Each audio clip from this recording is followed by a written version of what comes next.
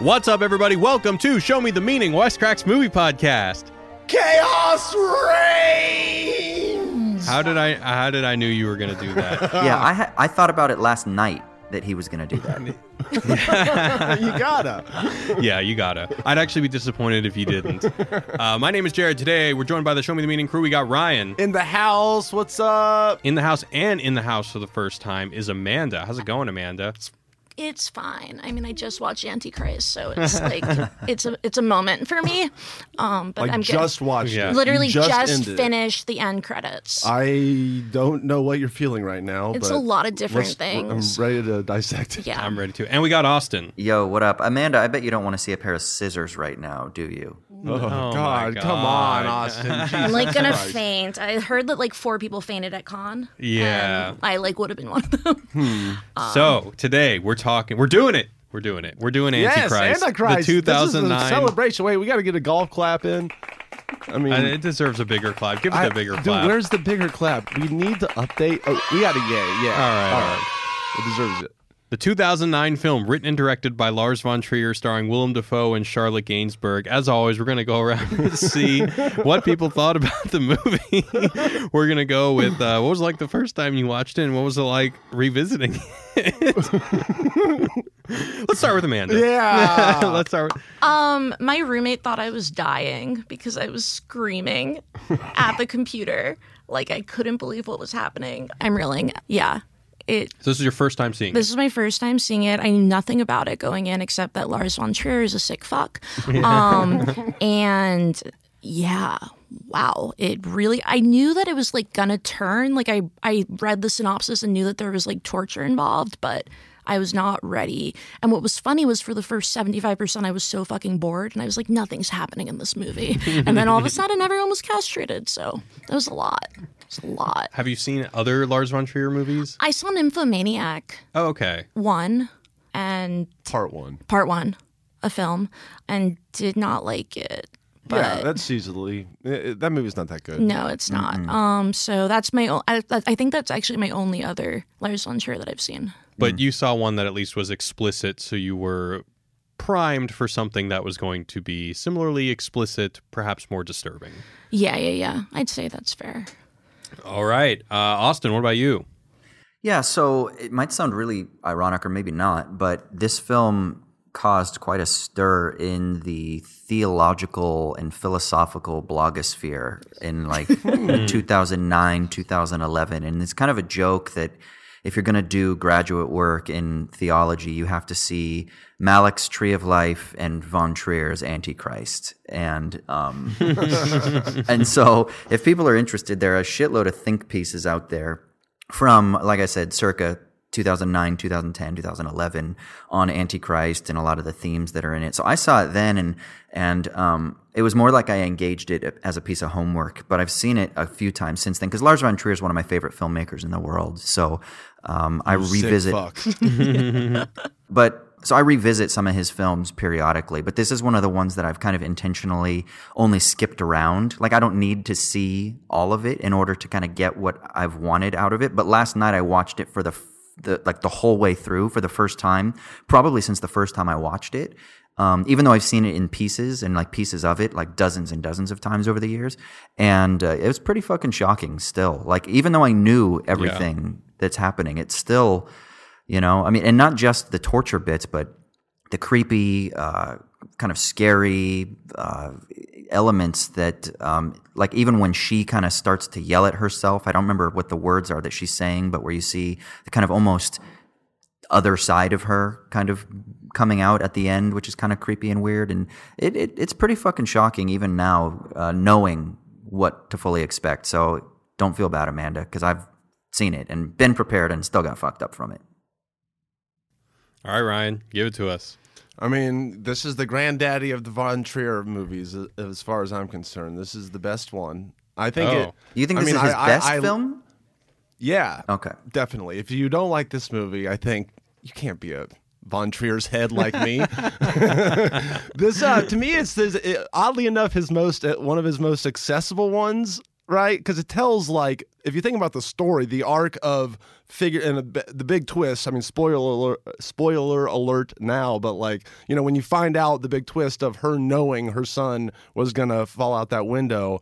I mean, what a just operatic, she is the Antichrist, you know?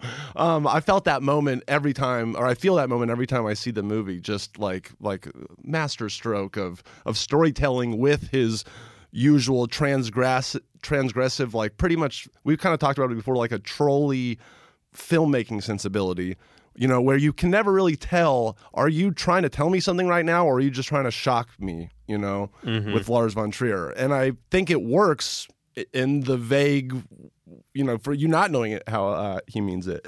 But yeah, I love this movie a lot. Like, I love how shocking it is. You know, like you guys said, it still holds up. As far as, and in terms of a film, as a filmmaking wise, like, I love the slow-mo. This is the first time I'd ever seen that, like, shot with that weird Alexa camera where it slows it down, like the walnuts or whatever falling, the acorns, you know, things like that, the raindrops, the kid falling down, like that cinematically blew my mind the first time I'd seen it. Just how in focus and detailed all that stuff was. Yeah. And then just the effective way he used it. So I thought that was awesome. The storytelling was cool. I usually don't like movies that are like broken up in chapters, but this worked, you know, really well. I like the parable aspect of it, the open-endedness of it, which sometimes I don't like. It's really hard to do despair well in movies, you know, like and this movie nails it. Just like, I feel, you know, I've never experienced that, but I feel for these people. Anyway, as far as what it's saying, obviously we'll get into it, but, you know, kind of like it could be read like Jared's take on Audition, bitches be crazy. That's what I said. That was a take. A take, right? I'm not saying it was your take, but it was a take that you could take away. But I don't think that that's all that this movie's saying. I mean, definitely, they kind of explicitly say it in the movie. You know, nature is chaotic. Fuck, you know, it doesn't give a shit about you. You know, so I like that in a movie. Yeah, it was. He's awesome. This movie's awesome. Yeah, you know, I saw it in theaters around when it came out in 2009. I brought my roommate to it, and it was weird because when I saw it, I was in the place of Von Trier because I had read that this movie was really fucked up, and I brought my roommate to it, telling him nothing. So I just trolled my roommate. And I guess for that reason, just seeing him reeling in being tortured, I was able to enjoy the movie, and I've seen it since, and I really admire the film for how effective it is, how smart some of its directing is, how beautiful it is. But I gotta say, this time when I watched the movie, I think the movie really succeeded in its intended effect, which was to make me feel like shit, because this movie ruined my day yesterday. It really fucked me up. And not only the scenes of genital mutilation, but also just Charlotte Gainsbourg's performance is so harrowing. Yes. And so deeply disturbing. I mean, it was rough. But at the end of the day, I still love the movie. So I think like my overall sentiment towards this movie is, thank you, sir. May I have another? But yes. Yeah, I had a good time reading about this movie, and I'm really interested to hear about more what the theological community or the theology community, whatever kind of community it is, has to say about this movie. But yeah, there's going to be a lot to talk about, so let's just dive right into the recap. After the tragic death of their infant child, an unnamed therapist husband decides to take it upon himself to coach his unnamed wife through their prolonged grief. When his efforts at home prove fruitless, he decides to take her to the site of her greatest fear, the woods. They arrive at their cabin in the woods called Eden. He continues to challenge her to face her pain, but to mixed success. One night he goes into the attic and witnesses a stash of notes on her thesis about gynocide, or the killing of women, and sees that as she studied it, her sanity started to waver. She started to believe that women are evil. He eventually discovers that their son's feet were deformed by her, who deliberately put his shoes on the wrong way, contributing to the fall that took his life. She accuses him of wanting to leave her, and then proceeds to mutilate his genitals and screw a cement block onto his ankle. Her rage eventually subsides, and she tells him that when the three beggars arrive, someone must die. It's then revealed that she saw their son seconds before he fell to his death, but being in the throes of sexual ecstasy, chose to ignore it and let him die. She then mutilates her own genitals. The three beggars arrive, he takes the cement block off his ankle and kills her. On his way out of the forest, he sees a vision of the three beggars and faceless women roaming through the woods. End of movie. Yeah, so, God, where do you guys want to start? Well, I think one thing that's interesting is both you and Ryan said the same thing, that that there's like a reveal at the end that supposedly intimates that she knew, and that somehow she wanted it to happen, that her son falls out the window. And I think that's obviously one reading of it. But I think a more interesting reading is the Freudian elements. You know, they intentionally mention Freud. The one bit where there's kind of a wink, wink, nod, nod, where she looks at her husband and is kind of like, right. Freud doesn't exist in modern psychology, right? He's completely been disreputed or whatever. And so I think there's an intentional wink, wink, like, but that's not really the truth, because this is a very Freudian film. So I wonder if we couldn't also say that one of the essential Freudian elements is this problem of like misremembering. And I think this fits into the larger theological elements that we can get into later. But that you always misremember the past, that the memories that you form in the present, they're never actually accurate. They're always just kind of fabulations of the present as you're reconstructing the past. And so you're kind of projecting new meanings into them. So it's not, I think that you could say, she really was the Antichrist, but I don't think that's it. It's more that nature itself is corrupted, and you can never go back to this Edenic state, even though their house is called Eden. And so because of that, this desire to go back is always something that you're going to misremember and misrecognize, and you're always going to distort it based on these other elements. So I think that's kind of something that we could think about as well. Yeah, I totally agree. Yeah, I mean, although I put it there in the recap, I agree that it's up for debate whether or not it's her guilt that she's projecting some sort of blame onto herself for seeing the kid, maybe that it may not be actually how the events transpired. Man, definitely not. Like, well, for one, I was being hyperbolic earlier when I said she's the Antichrist. I mean, just in the colloquial sense, she's well, somebody. Up. Well, we'll get into that. I mean, right, but, something is the Antichrist. Sure, but nature is the Antichrist. Right, but I mean, she's not like the devil with red horns underneath.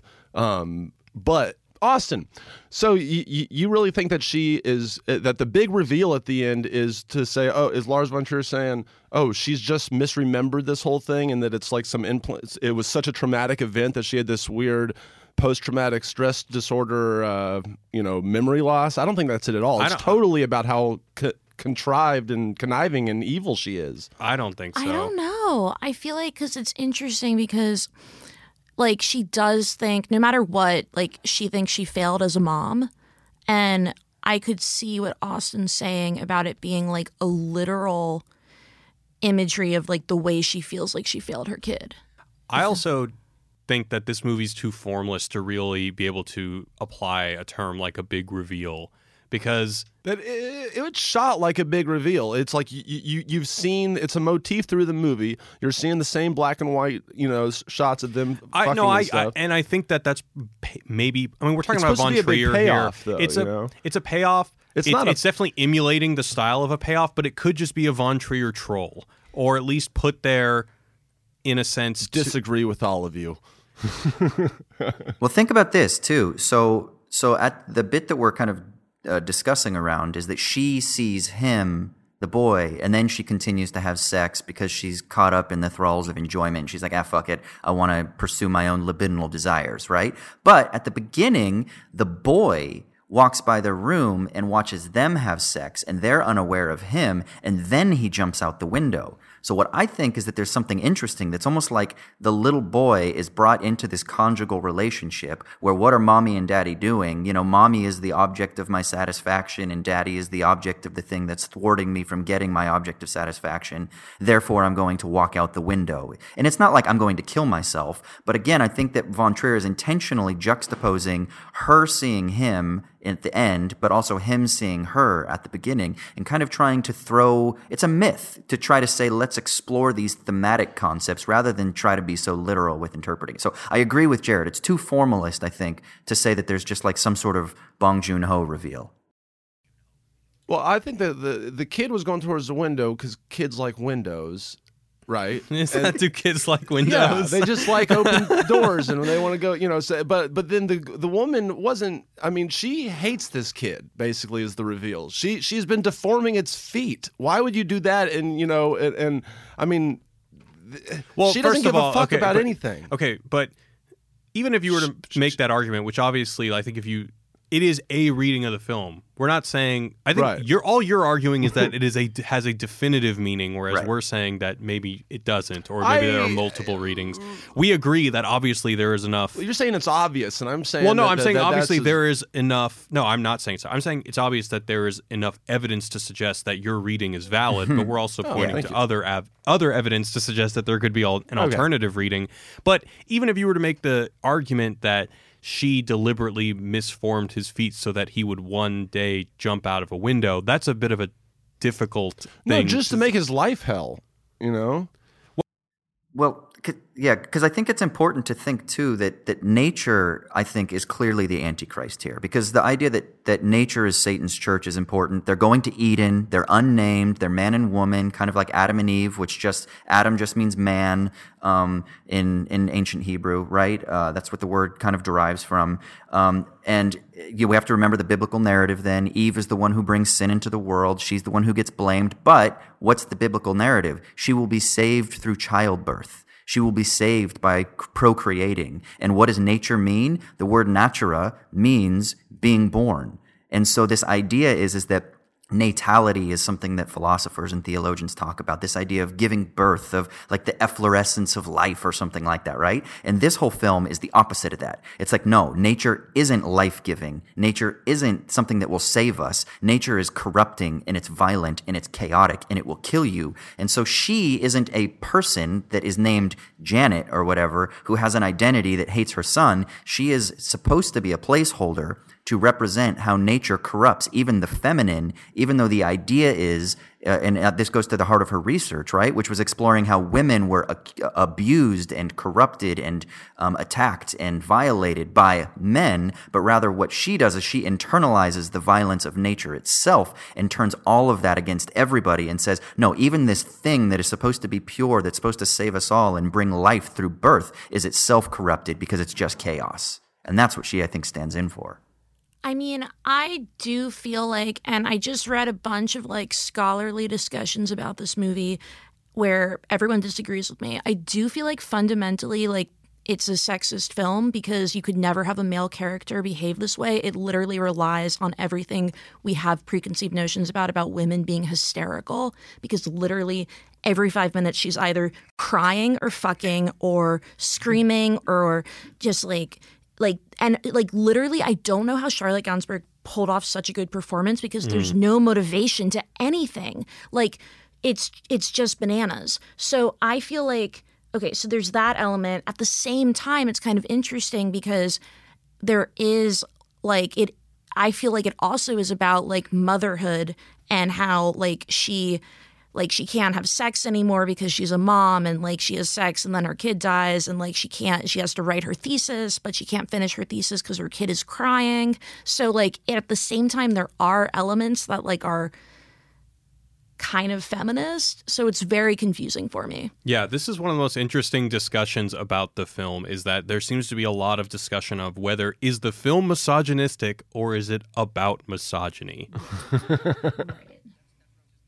Yeah. That's what I was just going to say. I think that's the really interesting ambiguity. What you just said, she is the hysteric in the Freudian sense. And again, I think that the Freudian themes are intentional. I think that they mention Freud on purpose so that you are thinking, is this woman the hysteric? And am I then saying that all women are hysterical, like Jared and Ryan were joking, bitches be crazy? Or is it like I'm trying to challenge this idea that there's even a division itself between the man and the woman, and that violence is masculine and that women are not violent? And I'm just trying to say, no, nature itself will corrupt everything, and it corrupts us through the very maternal things that we think are supposed to save us through life giving, but they don't want to give life. They just want to fucking kill because It's also nature's like scary. this is such a side note, but it's like funny because in film school, like every film professor would talk about Freud a lot, and every film book would talk about Freud a lot. And I would talk to my friends in psychology who were like, Freud is old news, man. Like only film majors care about Freud. So it's like I almost feel like it's an inside film joke that like Lars von Trier is like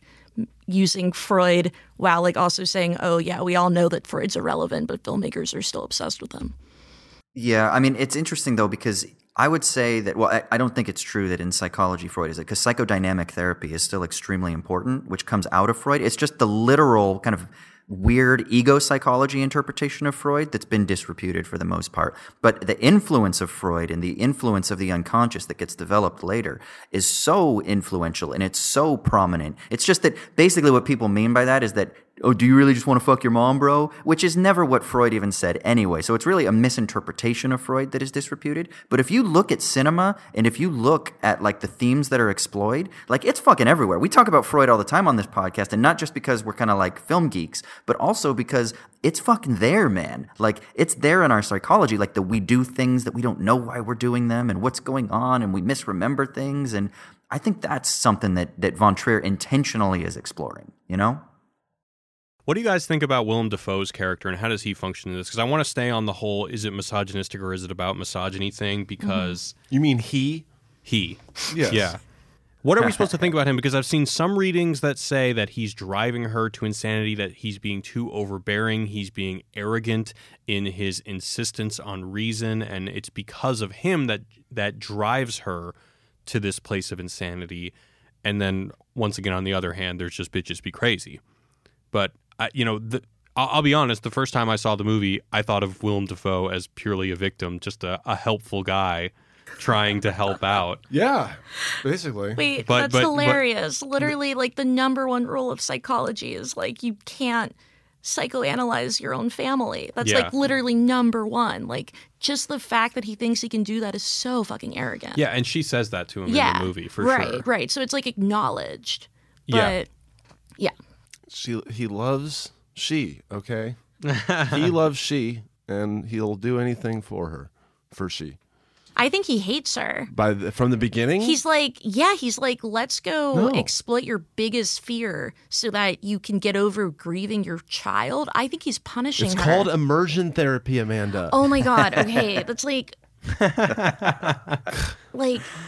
not even. Yeah, Amanda, what do you think do you think that he is like criticizing the masculine tendency towards dominance, or do you think that he's just kind of like repeating it? Like what's Von Trier doing I with think him? he's repeating it. I think he's like pretty Yeah. simple. He's like an arrogant therapist who thinks he can fix his wife. Or he's also like kind of Oh, wait, sadistic. did you mean he as in he or he as in Von Trier? I meant Austin? he. Oh. I was just... Well, no, I was saying, like, do you think that Von Trier, how is Von Trier treating Willem Dafoe's character? I think he's supposed to be like an arrogant, self-absorbed, like masculine id who thinks he can fix everything, but at the same time also kind of like enjoys driving his wife into hysteria. You think he enjoys that? It was so. Yeah. Do you think he enjoys the violent sex that he gets from it, even though he tries to say no? Do you think there's something in the struggle that he actually does enjoy? Because, I mean, this is one of the things that psychoanalysis will say, that everything comes from some sense of enjoyment. Even when you kind of repeat something that you don't like to do, it's because you enjoy the not liking it, right? So it's like he gets this like violent, weird sexual relations with her, but he's kind of like, no, we can't do this. But then he gives into it. Do you think that he like wants to do that? That there's something abusive about that or problematic about Yeah, that in some other probably. way? I mean, everything about like the therapeutic relationship in this movie is so problematic. I have a question, having only seen Nymphomaniac. Is every female character in a Von Trier movie like pathological about sex in some way? Because I No. feel like Breaking the waves, yes. I feel like But Dancer in the Dark, he's no. terrified of female Right. sexuality, and he like pathologizes it. I mean, in general, his female leads go through a lot. I mean, you could Bjork say, I mean, fucking hates his guts. whether she was in Dancer in the Dark, whether or not it's exploring female sexuality, he's always either directly or indirectly torturing his female stars in his movies. Yeah, I don't even think it's exploring. I think it's literally just pathologizing it. Yeah. Yeah. I don't know. There's a really interesting documentary on behind the scenes of Dogville, and Nicole Kidman and Skarsgård. Stellan Skarsgård, is that his name? Sure, yeah. And it's like behind the scenes of Von Trier working with the two of them. And there's some pretty brutal scenes in Dogville as well. And Nicole Kidman, you can tell she's infuriated with him. But at the same time, in a weird sense, a lot of performers, and it depends on the actor, of course, but a lot of performers really enjoy, maybe that's their pathology, right? That's their neurosis, is that they enjoy having somebody kind of push them to these limits to release some sort of quote unquote true performance or whatever. And so it's really interesting to watch. I can't remember what it's called, but it's a behind the scenes on Dogville, and it's absolutely fantastic. And it gives you a little bit kind of an insight into his method and his approach, and then his relationship with actors that might delve into that a little bit. I mean, like, does anybody think he likes women? Von Trier. I don't know him personally. From his movies, like. I don't know. Like so for example, I'm gonna read. So there's a professor of history at Birkbeck College named Joanna Burke who wrote an article in The Atlantic about this, and she writes extensively about women's history with like sexual violence and stuff like that. And she is actually she defends this movie. Mm-hmm. She says, the man's violence is the heartless man, meaning Willem Dafoe's character, is the heartlessness of rationality. Patronizingly, he sneers at the woman's research project on gynocide. He's a rationalist cognitive therapist who bullies her into exposing her inner demons. In contrast, the woman embraces the mysterious, uncanny energies of the unconscious and unknowable elemental forces. Her violence against the man and her own body is unbounded. The scenes of her crushing his penis and then snipping off her clitoris and labia are graphic, but it's not designer violence intended to appeal and titillate in the same breath. Nor does it inspire compassion. Von Trier simply presents cruelty as there, serving no liberating function for the audience. Pain, its infliction, and its suffering is integral to life. Von Trier has admitted that, of all of his films, Antichrist comes closest to a scream. It exposes us to an untamed, erotic, and aggressive aesthetic without redemption. It jolts us out of a passive voyeurism and, in despair, leaves us, in the words of Handel, crying over a cruel fate. And the Handel thing that he's talking about, so the song in the beginning when it's black and white slow motion and the kid is jumping out the window is a song called Let Me Weep from Handel's opera Rinaldo. I think that's interesting because we have to remember, too, what are the circumstances under which the kid dies? It's them having sex, which is, again, is one, an act of pleasure, but two, also a procreative act. So I think, again, there are some really interesting juxtapositions that Von Trier is exploring here. And I think that the author from the historian that you were, or was it a historian that you were talking about?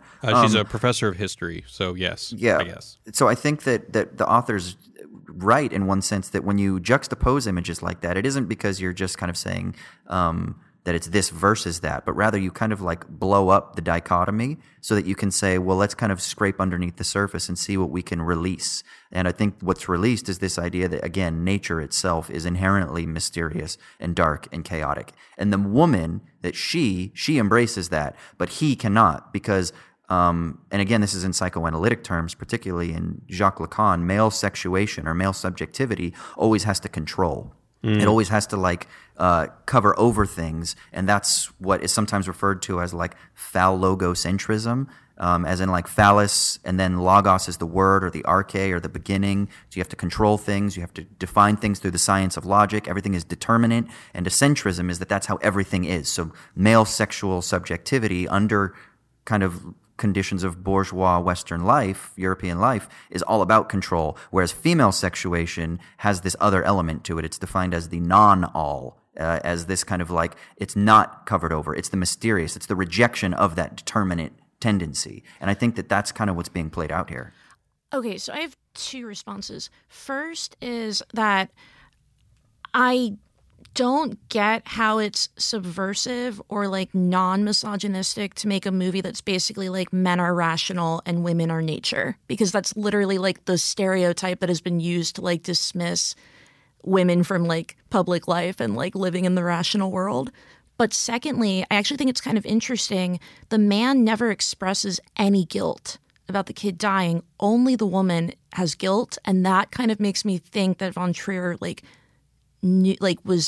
was playing with the idea of like maternal guilt and in an interesting way, because like I've heard, but do you not think that the fact that he is kind of repressing his own guilt, does that make him a hypocrite? Maybe I've heard he cries at the funeral. He cries at the funeral. That's not guilt, though. I mean, that's like your kid died. You're sad. Well, right, but what's the I'm difference? saying like the mom is literally like, I killed him because I wasn't there to stop him from climbing out the window. Right, but he kind of, they're talking about the rationale. He's being rational, like you didn't know, like it's not your fault. Like why feel guilty? It's an accident. So it's your first point about saying that women are chaotic and outside of rationality as being misogynistic. First of all, I don't know. I think that your reading of it is super valid. And I think one of the reasons this film is interesting to talk about is the fact that there's this kind of bizarre gray area here. But I read this essay by Ian Christie, and he has a pretty interesting thing to say about this. So he talks about the dramatic use of the attic in which she hides all her research materials. And he likens this to the Charlotte Bronte book Jane Eyre, and how we probably all read it in high school, but in that book, there's a notorious mad woman in the attic. And then he says that contemporary feminist perspectives will interpret this as an indictment of 19th century patriarchy casting women as either angels or demons. So it all just depends on if you're reading this movie as, is it a criticism of that kind of casting women off to this kind of more angel/demon primitiveness, or is it just embracing it? I think that's the weird question that has made this such a controversial film. I think this is where the fundamental misunderstanding of psychoanalysis needs to be kind of brought in. Most people think that psychoanalysis is essentially men are X, women are Y. And now there is some of that in Freud, right? He does treat women as the hysteric, right? But it's been expanded, and particularly like in somebody like Lacan. Lacan has a famous phrase where he says there is no sexual relation. And what he means by that is that basically that human bodies, they fill in a place or a structure in society. That's why he refers to it as sexuated or sexuation. And so when he's talking about male subjectivity versus the feminine subjectivity, it's not that males and females or men and women as genders that are already constituted by society, but it's the place that is embodied based on a certain power structure, we might say, or a symbolic structure. And so the male in this particular case, the he, is the obsessive, whereas the female is the hysteric. And the way that we would interpret that is that the male in his rationality is covering the truth with a lie. He has to put words on everything. He has to use science. But the woman, she is actually speaking to the truth, and that's the hysterical discourse. That doesn't mean that women, as in the gender that is the female or woman entity, are all hysteric. It's that there's a particular placedness within a late Western modern society that kind of divides people up, and that people can occupy these spaces. But men can occupy the place of the hysteric, and women can occupy the place of the obsessive as well. That's not the point. The point is to actually destroy all of that and then say at the end, there is no sexual relation, which means that anybody can kind of embody these things. And when we're relating with each other, it's not some sort of like complementarian thing that there are men and there are women, and then they can kind of like you complete me, yin yang kind of thing. It actually kind of blows all of that up and kind of says, no, there are these other kind of structural things that we need to work through. Does that make sense, Amanda? No. Okay. but it's, no, I mean, I might be kind of stupid. No, I mean, yeah, I don't know. I feel like in kind of defending like the feminine wild chaos thing, he's at the same time like objectifying and slightly like dehumanizing women. Like I don't. No, but think... he's not. That's what I mean, though. It's not saying that women are that. Like you're already presuming the gender construction, and he's saying scrape that, and let's just think. You can almost kind of, and this is why he kind of like later tries to use like mathematical symbols and shit like that, because he realizes that people will get caught up in that. But he's trying to actually destroy that dichotomy itself. How? Well, the problem is you can only work within language, right? So like he starts with the presumption that we live in a world that has divided people up in between man and woman. And so, but then he's trying to kind of like disrupt that. We don't need to go into too much Lacan here. We should probably talk more about the movie. But I think it'd be interesting to think of how is it that we can think of not just trying to say that it's only that there are these beings that we call men and they have penises, and then there are these beings called women and they have vaginas, but it's kind of like disrupting all of that and saying it's a place that you embody within a society that imposes those structural limitations on you. And then a film like this, by saying that nature actually disrupts all of that, is saying, okay, nature scrapes all of those identities that are constituted themselves away and helps us to then reformulate how it is that we can embody different places in society. Okay, what but I mean? why does she keep trying to have sex with him after she's mutilated him? Yeah, I don't know about that. That to me is literally like she's crazy, and that's like fun for him. Yeah, I mean, I'll be honest. I've seen this movie probably 3 times. The first 2 times I was convinced. Like, there's no way you can tell me that this movie isn't misogynistic. It's literally what the movie's about. Yeah. I find it interesting to entertain the other opinions, and I mean, I don't know. This movie is a big old question mark for me in a lot of ways, but a very hauntingly beautiful, strange-looking question mark. Yeah. Well, and just so that I'm clear, it might be misogynistic. It might absolutely. And I think that there probably are some. I think that actually you asked a really good question, Amanda. Does Von Trier like women? And you know what? Now that I think about it, I don't think he does. Yeah. Absolutely. I think. And I you don't could think probably it's make that conscious. statement even before this movie. Right, exactly. Like, think so, Nymphomaniac yeah. did not like women. Like, not to change Well, them. Nymphomaniac was about a it was about a sexual woman who was just pathological. And it was like not, like his female characters are not based on any semblance of like reality, whereas I do feel like his male characters are. You know, in Breaking the Waves, I just have to, I don't know, I'd have to rewatch a lot of these movies to really engage with that sentiment. I mean, he's been criticized widely for his treatment of women for his Totally, films. yeah. So this is, No, this is nothing something new. Yeah. I get it. So it might be worth bringing in some of what he has said. So in a statement titled Director's Confessions, Von Trier said, "The work on the script did not follow my usual modus operandi. Scenes were added for no reason. Images were composed free of logic or dramatic thinking. They often came from dreams I was having at the time or dreams I'd had my entire life.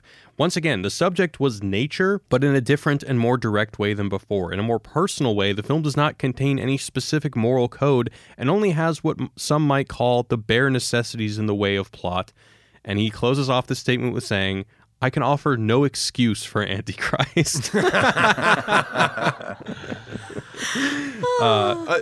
For me, the whole take on, is it misogynist? I mean, if the contention is that because she's hysterical, and I guess she's supposed to be sitting in for all women, then that makes it I mean, you can make a movie where there is just a crazy woman, and that doesn't mean that it's misogynist, in my opinion. But it's weird when Right. it's an Edenic allegory, where Yeah. it's Right. like she When is like the that's what- essential woman. She's she, Right. and also there's such a history Right. of like everything that's like I mean, he references it in the movie. Like, women have been called crazy for everything and then killed for it, and like not been taken seriously because they're crazy. So it's like, it's weird because he's both doing it and acknowledging that it exists, and it's like a very confusing place for me. Well, it's weird But isn't because it she's patronizing to say that women to say that women like are not crazy? Isn't it also patronizing to No. reproduce the Edenic myth, to say that, well, women are the saviors of the world and they're the ones who Right, will that's also bring... problematic. Like, both Right, are and so I think- problematic. Exactly, and so Are that's both what I true, wonder though? is this film not Women is are this just film- people. Well, right. But like the that's- Zizekian reading would be like, no, that everyone is capable of being a fucked up human. Everybody sucks, right? And I Right, think right. that in a way, Von Trier is kind of being a misanthrope, and that's why we have to think of it as the allegorical reading, that it's about nature, because it's about the Edenic myth, which praises women. And the research that she was supposed to be doing on her thesis was all about how like women are the abused, but really they're the pure and they're not the violent. And the whole thing is that no, everything is fucked, and there's nothing that will save us.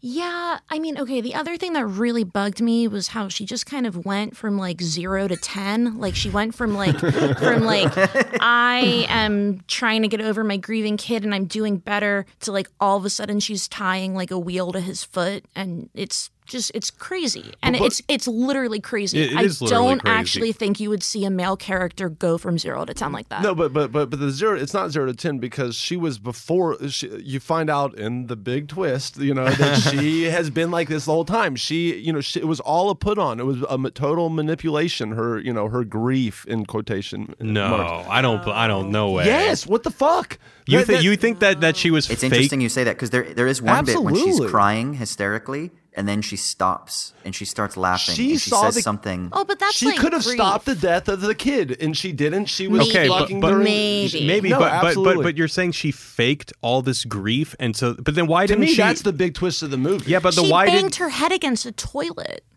like for show. like what? But Yes. why would she wait until they're 3 or 4 days into the woods before she starts going crazy? Why wouldn't she just do it immediately if she's faking it?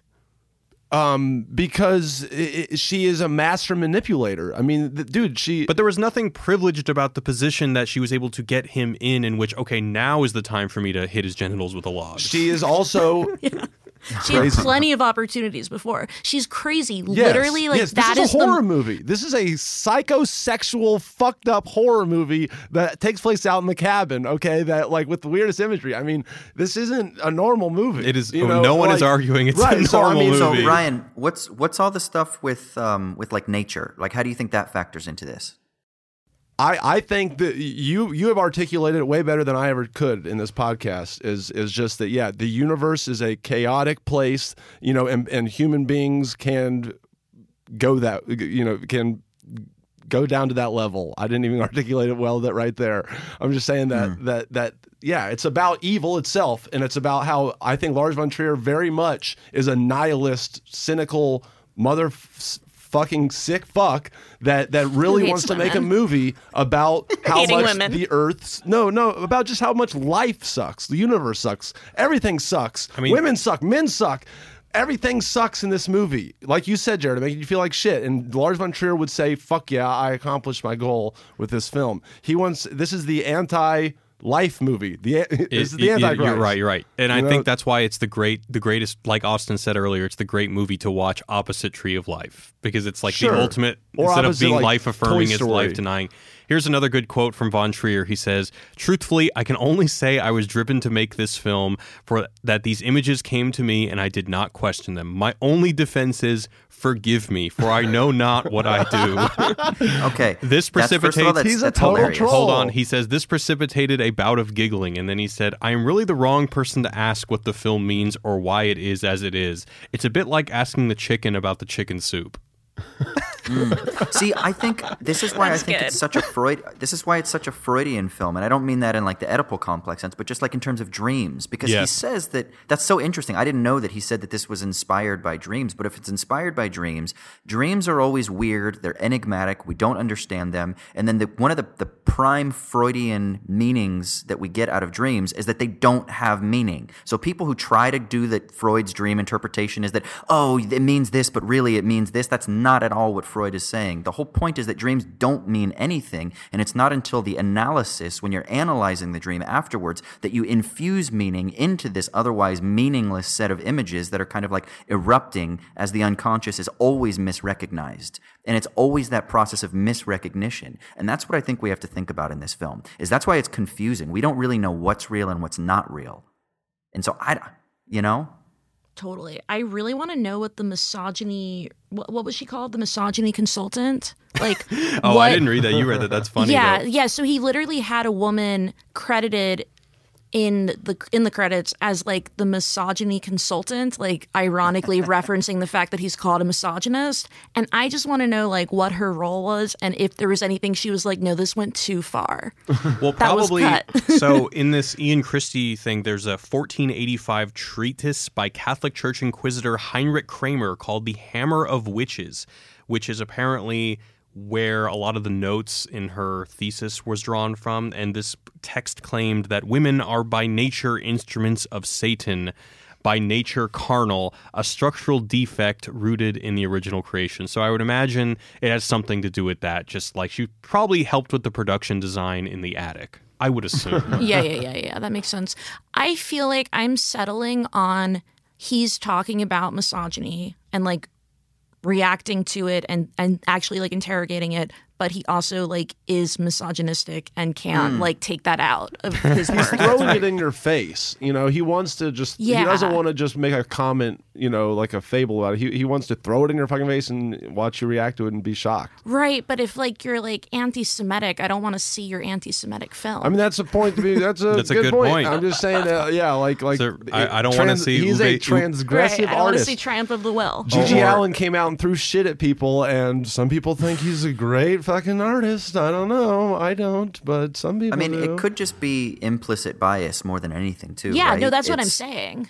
And Yeah. that's exactly, I think what you just said is probably pretty spot on, that he is making a film about this problematic element of gender dynamics in Western society, but nevertheless, he can't escape his own like implicit bias towards women, and that just screams in every scene. Right. Like he can't not have her not be like doing her mutilation shit without pants on. Like that's just necessary for art reasons. I don't But know. More to just like Charlotte Gainsbourg, like what a soldier. Can you imagine asking my God. anybody to do the things that she does? Let's give her a big old Yeah. golf clap and a big old yay for Charlotte Gainsbourg. And let's give her a Thug Life. I mean, I mean, it doesn't get any realer than her Yeah, in terms of an correct. actress or highly an actor or recommended anyone. a very little known movie that no one's ever seen. I would love to know what you think about this movie. It's called Jackie and the Kingdom of Women. Okay. It's somewhere out there on the internet, and it was, I think, a French movie, and it's basically like a reverse Cinderella movie, where, or like reverse Handmaid's Tale, where all the men are kind of like little minions of the women, and then the princess is throwing a big ball, and all the men are trying to become her prince. Oh, that's You fun. got to watch it. Jackie and the Kingdom of Jackie Women? and the Kingdom of Women. It Okay. is ridiculous. I'm intrigued. and she is the princess. Who made that film? I don't remember, but it got no play out here. No one, Okay. or I don't think it even got distributed. It is interesting to think of what Von Trier's, isn't his next film Melancholia? Yeah, it's Absolutely. called the Depression Trilogy, and this is the first one. It's this, Melancholia, and then I guess Nymphomaniac. Right. And Nymphomaniac 1 and 2? Yeah. Well, it's all one film, but I guess they just split it into It's two like to five get more hours money long. or Yeah. something. And then the house that Jack built that's just a new standalone movie. Maybe that's the third one. I haven't seen that. I haven't either, but I'm dreading it, but Yeah. excited about it.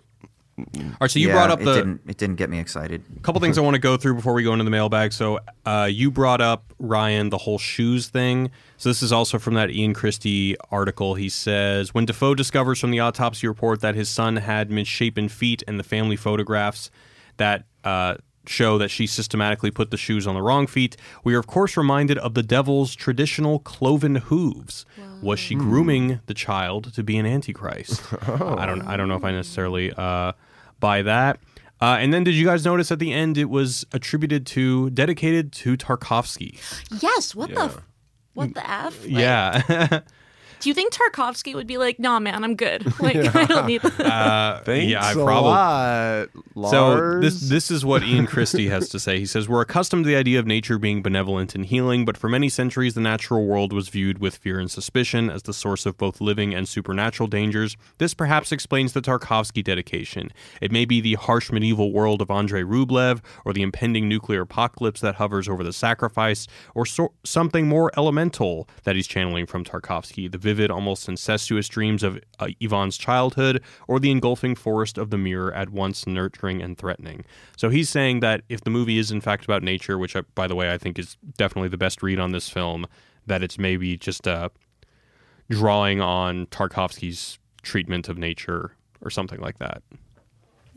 I mean, Von Trier has said multiple times that Tarkovsky is the greatest filmmaker ever. So it doesn't surprise. I mean, I almost wonder if it's like a spiritual dedication more than like letter of the law thing. Just like he would say that all of his films are probably dedicated, but this one, for whatever reason, he probably felt like it was more connected. But I don't know, maybe.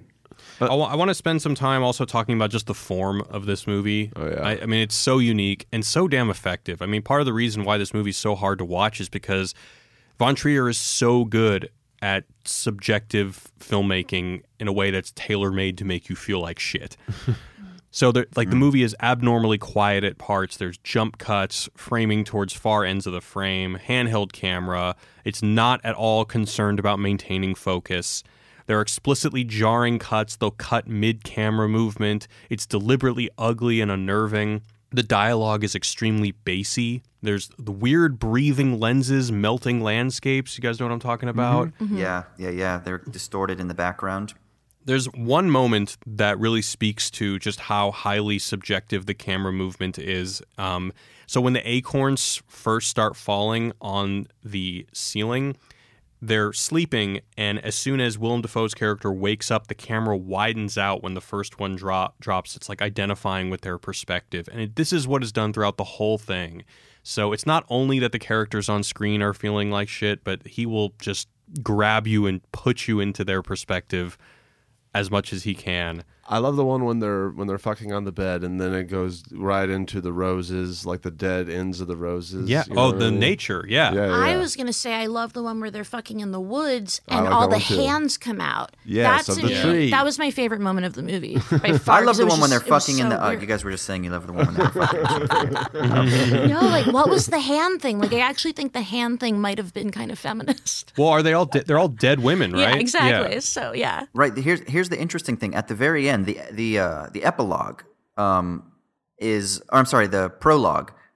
Wait, which one? The epilogue at the end. Yeah. Where all the women are kind of like coming out of the woods and they descend upon him. But then at the same time, prior to that, the scene before that, he's walking and you just see a bunch of like dead people, right? And so it's like almost like that he's surrounded by death, that nature is just death. What's going on with the women kind of ascending upon him at the end? Are they coming to crush him, to kill him? They're not his savior, I can't imagine, because they're quite menacing. No? I think they're just they're passing by him and their faces are blurred, which was also weird. So they're explicitly women. They're just passing him though. They're not, like he's already enveloped in them by the time it cuts to credits. So I don't think they're trying to kill him, but there is definitely something deliberate about the fact that they're all women and their faces are blurred. And that she was doing her thesis on gynecide. So like I think it's like the legacy of women who have been killed by the patriarchy. Like I think it was like an attempt at like a feminist statement. Well, it's interesting, Jared, because you've got all the dogma elements of like the shaky kind of subjective camera movements, kind of crash zooms and jump cuts and things like that. But then you also have like I think it was either Ryan or Jared mentioned it at the beginning, these beautiful HD slow-mo Alexa shots. And then you've also the opening scene, the black and white. As much as there's kind of a messiness about some of the camera movements, there's also like a perfection about some of it. Like there's this one shot in particular where it's them having sex and the camera moves to like 3 different like focal positions. And so it like zooms into the camera and then it pulls out and then it like pulls out again. So your focus is actually on like 3 different points, but it's the same camera shot. And so there's also at the same time this really like perfect formalistic intent that kind of juxtaposes the messiness. And I think that is really interesting as well, how he uses both at certain points to kind of disrupt the viewing experience. And he does that in Melancholia as well. Melancholia is maybe a little bit more on the perfection side, though. It's a little bit more stylized even. I also feel like the jump cuts are really good at making you like occupy the mind of somebody who's like a little bit crazy, because I would be like, did I just blink and like miss like a very reasonable cut to a different shot? But then I would be like, I started to realize, no, it's literally just all jump shot. The movie's trying to drive you crazy. Yeah, literally. And it worked. I'm crazy right now. Yeah, for sure. All right. Anything else you guys want to bring? Oh, we didn't talk about the 3 beggars. I don't really have much to say about this. I don't even know what that is, yeah. So there's pain, despair, and grief. The bird, the doe, and the fox, chaos reigns. The best descriptor of it that I was able to dig up is that whereas the 3 kings heralded birth in the Christ story, the 3 beggars herald death in Antichrist. I liked that explanation. But I didn't really have anything besides that. Because Von Trier says that so first of all, this whole movie was born out of the fact that he underwent some severe depression for like 2 years. And he underwent some sort of like shamanistic psychedelic experience to try and draw him out of it. And apparently there he met a fox that looks like the fox in the movie. Oh, okay. Yeah. Cool. Yeah. Also, another behind the scenes thing. There's all these weird stories of crazy kind of on-set behavior where he basically, like, the producers knew he was going through stuff while he was making this movie, but he wanted to be making it still, and he would be just in his trailer and just kind of sometimes be like, all right, we're not going to film today. Lars can't make it out, but that was just part of the process. Shit. And on top of, putting Charlotte Gainsborough through hell. And, there was some weird, and he would he never flies anywhere. You know about that about him? Little I didn't Oh, know. like little trivia Hitchcock, fact. right? I did not know that. He's scared to death of it. Huh. Yeah, Weird. or he'll Interesting. Well, wait, so he took a boat to Cannes? probably Okay. makes sense. Well, he can't go anymore. He's kicked out. That's true. Yeah, No, didn't he come back? Wasn't Jack or whatever? Yeah, it's I called, think didn't that's play right. He did get persona non grata. he did. Yeah, He did, Yeah, yeah. yeah. Oh, okay. because his last film, Cool. the one that you guys were talking about, the one that stars Matt Dillon or whatever, played there. Yeah. All right, we're going to go into the mailbag. Hit us up at 213-534-8807 Or 21-ELFGUT07. that's right. Let's- Elf Hut.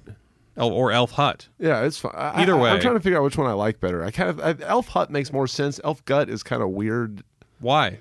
I think all elves have guts. Sure, but Elf They got to worry Gut? about gut bacteria, too. I guess I like Elf Gut, but Elf Hut, it seems fun. I want to go to the Elf Hut. Oh, yeah. I It's don't like want to go Pizza to the Hut. Elf Gut. I want nothing to do with Elf Guts. Yeah, me neither. It's full of candy. Okay, so we're gonna hear from Anon, Striking Vipers. What you got? Hey, first-time caller, long-time listener, I guess. So I just listened to the Wisecrack episode on Striking Vipers, and I definitely had some opinions on how the episode kind of just missed a lot of opportunities when it came to analyzing relationship dynamics, especially with the way that dating apps have kind of evolved relationships into more polyamory-focused, more hookup-focused. A lot of more people, I think, definitely are interested in sort of kink relationships now, too. And the episode had a lot of chances to kind of analyze that sort of dominant, submissive sides in relationships if the wife had joined in, for example, on the game and had taken more of an active role.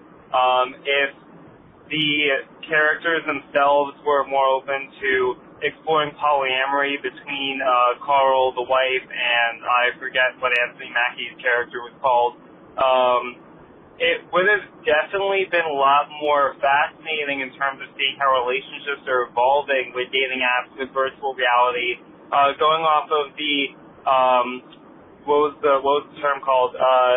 Off Avatar, where the last Avatar example that you guys gave, with how avatars affect how people interact after they've gone out of the simulation, looking at how maybe those character relationships change based off the way they interact in terms of the relationship itself, not just in terms of, oh, hey, we're going to see if Anthony Mack's character and Carl kiss and then nothing happens out of that. No, seeing how the characters themselves change based off of their roles within the simulation, within Striking Vipers. It would have been a much better opportunity in terms of analyzing relationship dynamics and how games and how virtual reality affect them.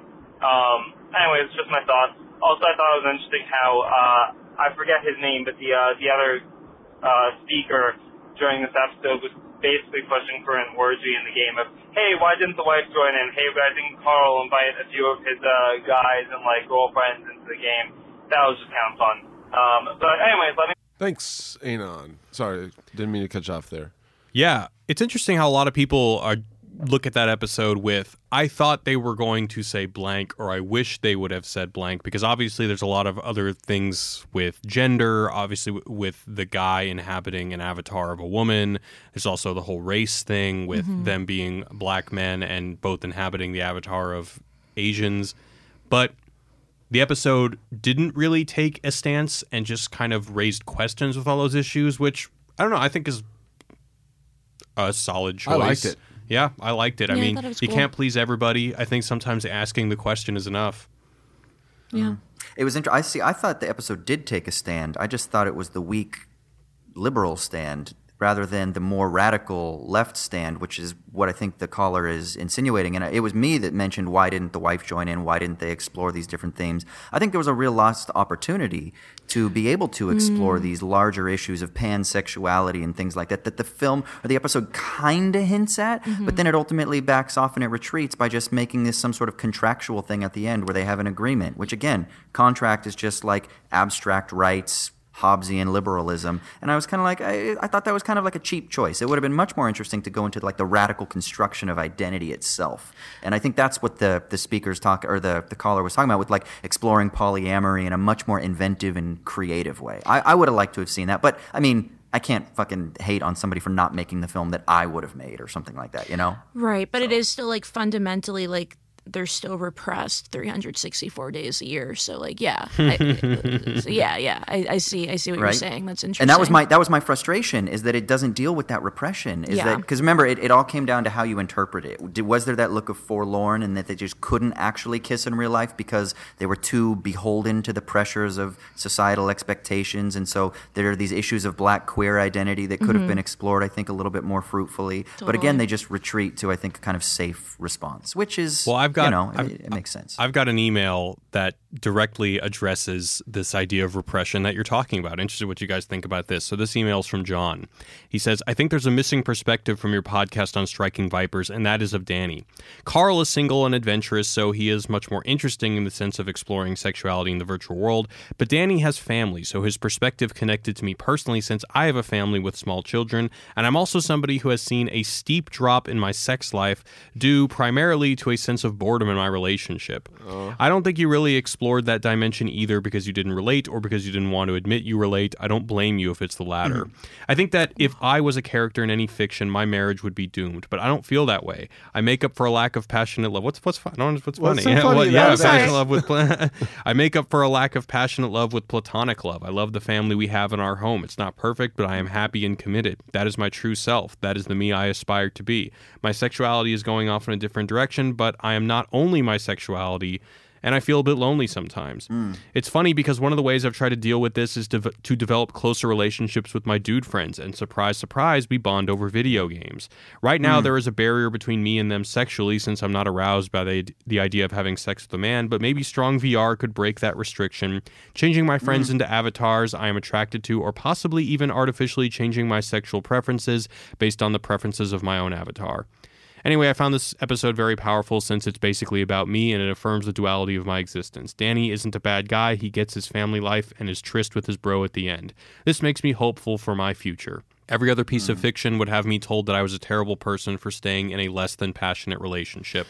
From John. Amen, John. Yeah, I think I agree. I don't think that we need to politicize the fact that not everybody will get to have a ecstatic, passionate life. Well, and what I was going to say to y'all's points a second ago is that I'm glad that they didn't go in the directions y'all are saying. Like, I liked it. It was like it was about two best friends and their favorite video game, and that at some point technology advanced to where they could fuck as them. You know, that is what this 1 hour Black Mirror episode was about, and it was great in that sense. I'm glad that John related to it in that idea, and it is kind of a bittersweet, you know, ending. You know, like everyone gets what they want, but are they really happy? And you kind of have that question at the end. You know, but it's kind of inspiring that they're making it work at the same time. It's the Modern Family, you know. Very modern. So I think it's that was a good email, John. I highly appreciate John's honesty. Yeah.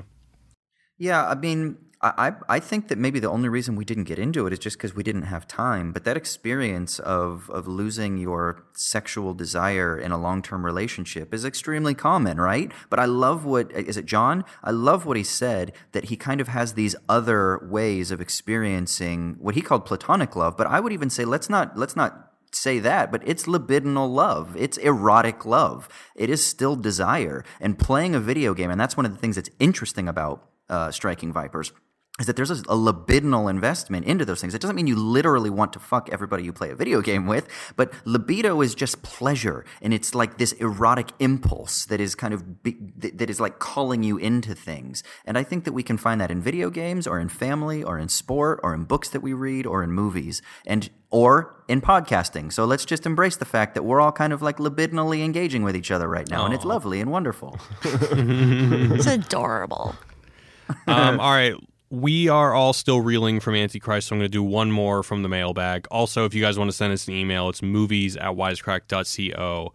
This one is from Mike.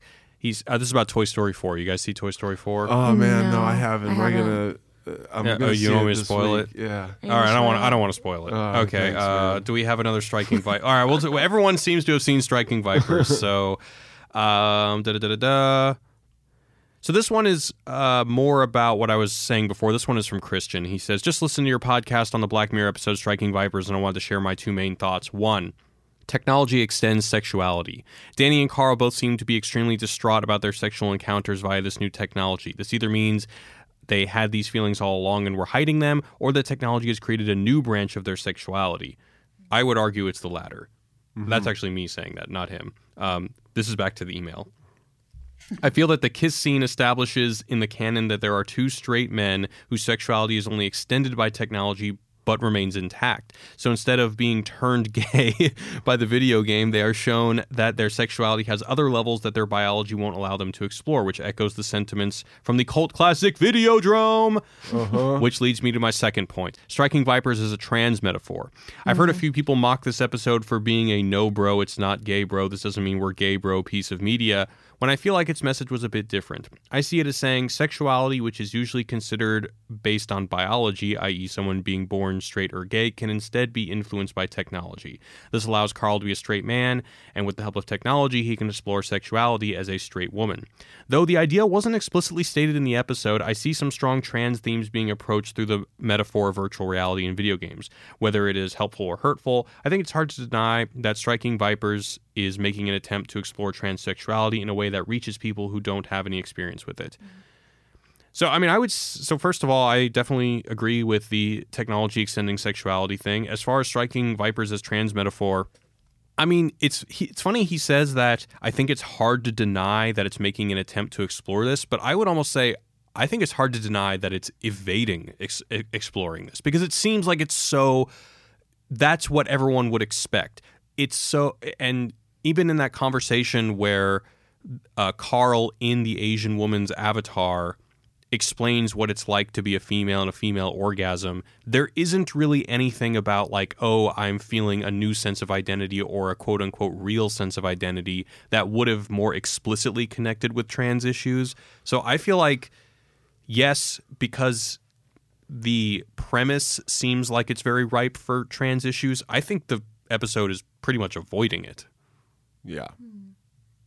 It's not. I mean, that was kind of one of my things is it's not necessarily inherently problematic, and I don't mean in the culture war sense, but I mean philosophically, like that it doesn't explore enough or whatever. But I don't think that it's inherently problematic that they necessarily embody the heteronormative relationship, but I do think there is something limiting in it, that it is interesting that the only way they can relate to each other in their like avatar selves is via the heteronormative relationship of a boy and a girl, or a man and a woman, and right? like a hyper masculine, hyper feminine man and woman. Yeah, and we could say it's problematic, or we could say it's interesting because that shows the limitation of the societal restraints, that even though they have some level of freedom in this virtual world, that they still can't escape these other constraints. I think that's totally right. But do you also think that when you're playing a video game with your buddy, and it's a video game that you guys have played a lot, you have a character that you play, and you're good at that character. Exactly. And I feel like if you extend that metaphor, that you're probably better at sex with the character that you're really familiar with, too. But it's still just interesting that he gravitated towards a woman, like a hyper feminine woman. In as much as when they were playing the non-VR version, he gravitated towards a woman as well. Yeah. When you say, does it say something? If I pick Princess Peach, from in Mario Kart, it says something. I don't know if it's anything relevant. But yeah, It definitely says something, and I think we should explore this on my couch, Ryan. when he said some people have called this I'm not gay bro, this isn't gay bro piece of media. I mean, It literally is. I think that is kind of a funny subgenre because it is like the only way that they're cool with it is like, oh well, it's a guy and a girl, So yeah, that's. But I don't think gay, it's that they're cool. I mean, I don't know. Maybe if they were both of their mains, using mains as main characters, like nerd speak. If their mains were both dudes, maybe they would have fucked as dudes. Maybe. I don't know. Maybe. I don't But think isn't that so. I don't know. I interesting? think it's a I don't very think so. specific choice. Oh, I think it's I about the agree with primacy Amanda. of like heterosexuality, that like even though he's like a man embodying a woman, that's still more acceptable than being two men like experiencing their desire together. Definitely. It's a whole different thing. I'm just speculating about the lore. My speculation is that if both of their mains were men, that they would not have hooked up. I agree. And that it's only because Carl was a woman that they you're probably thought right. about it. They're like, I could have sex with you right now. Okay. See, now the sequel Striking Vipers should be when it's like, one of them's a Kirby and the other one's a Jigglypuff. And then they're like, what do we do? Oh my God, the imagery. Well, he does fuck a polar bear, remember. That's true. He does fuck a polar bear. All right, well, we're going to end it on fucking polar bears. Where can we find you guys on the internet? Ryan. Oh man, you can find me on that YouTube, baby. On I got a game show called Ryan's Game Show. I have my garage that I'm moving out of this week. It's so sad. R.I.P. garage. After 8 years. But and Ryan Shorts, release comedy shorts every week. But because I've been moving, haven't done it in about a week or two. Go back and watch the old ones though. I think you guys. Well, she lives on that street now. you live on La Vida yeah. Terrace? Yeah. That's awesome. All of my stuff is on the sidewalk right now. Sorry. Oh, interesting. Okay. We'll talk addresses later. You can find me. I tweet sporadically at Amanda Shirker. And Austin. Yeah, you can hit me up on Twitter, Austin_Hayden. I do a philosophy podcast called Owls at Dawn. We actually did an episode on Striking Vipers as well. It was a bonus episode, but we'll be releasing it on the main stream in I don't know, a couple months probably, or a couple weeks probably. So, but you can check that shit out. All right, guys, we're going to sign off. Thanks for listening. See you next time. Peace. Chaos. Later. Everyone together now. Chaos reigns.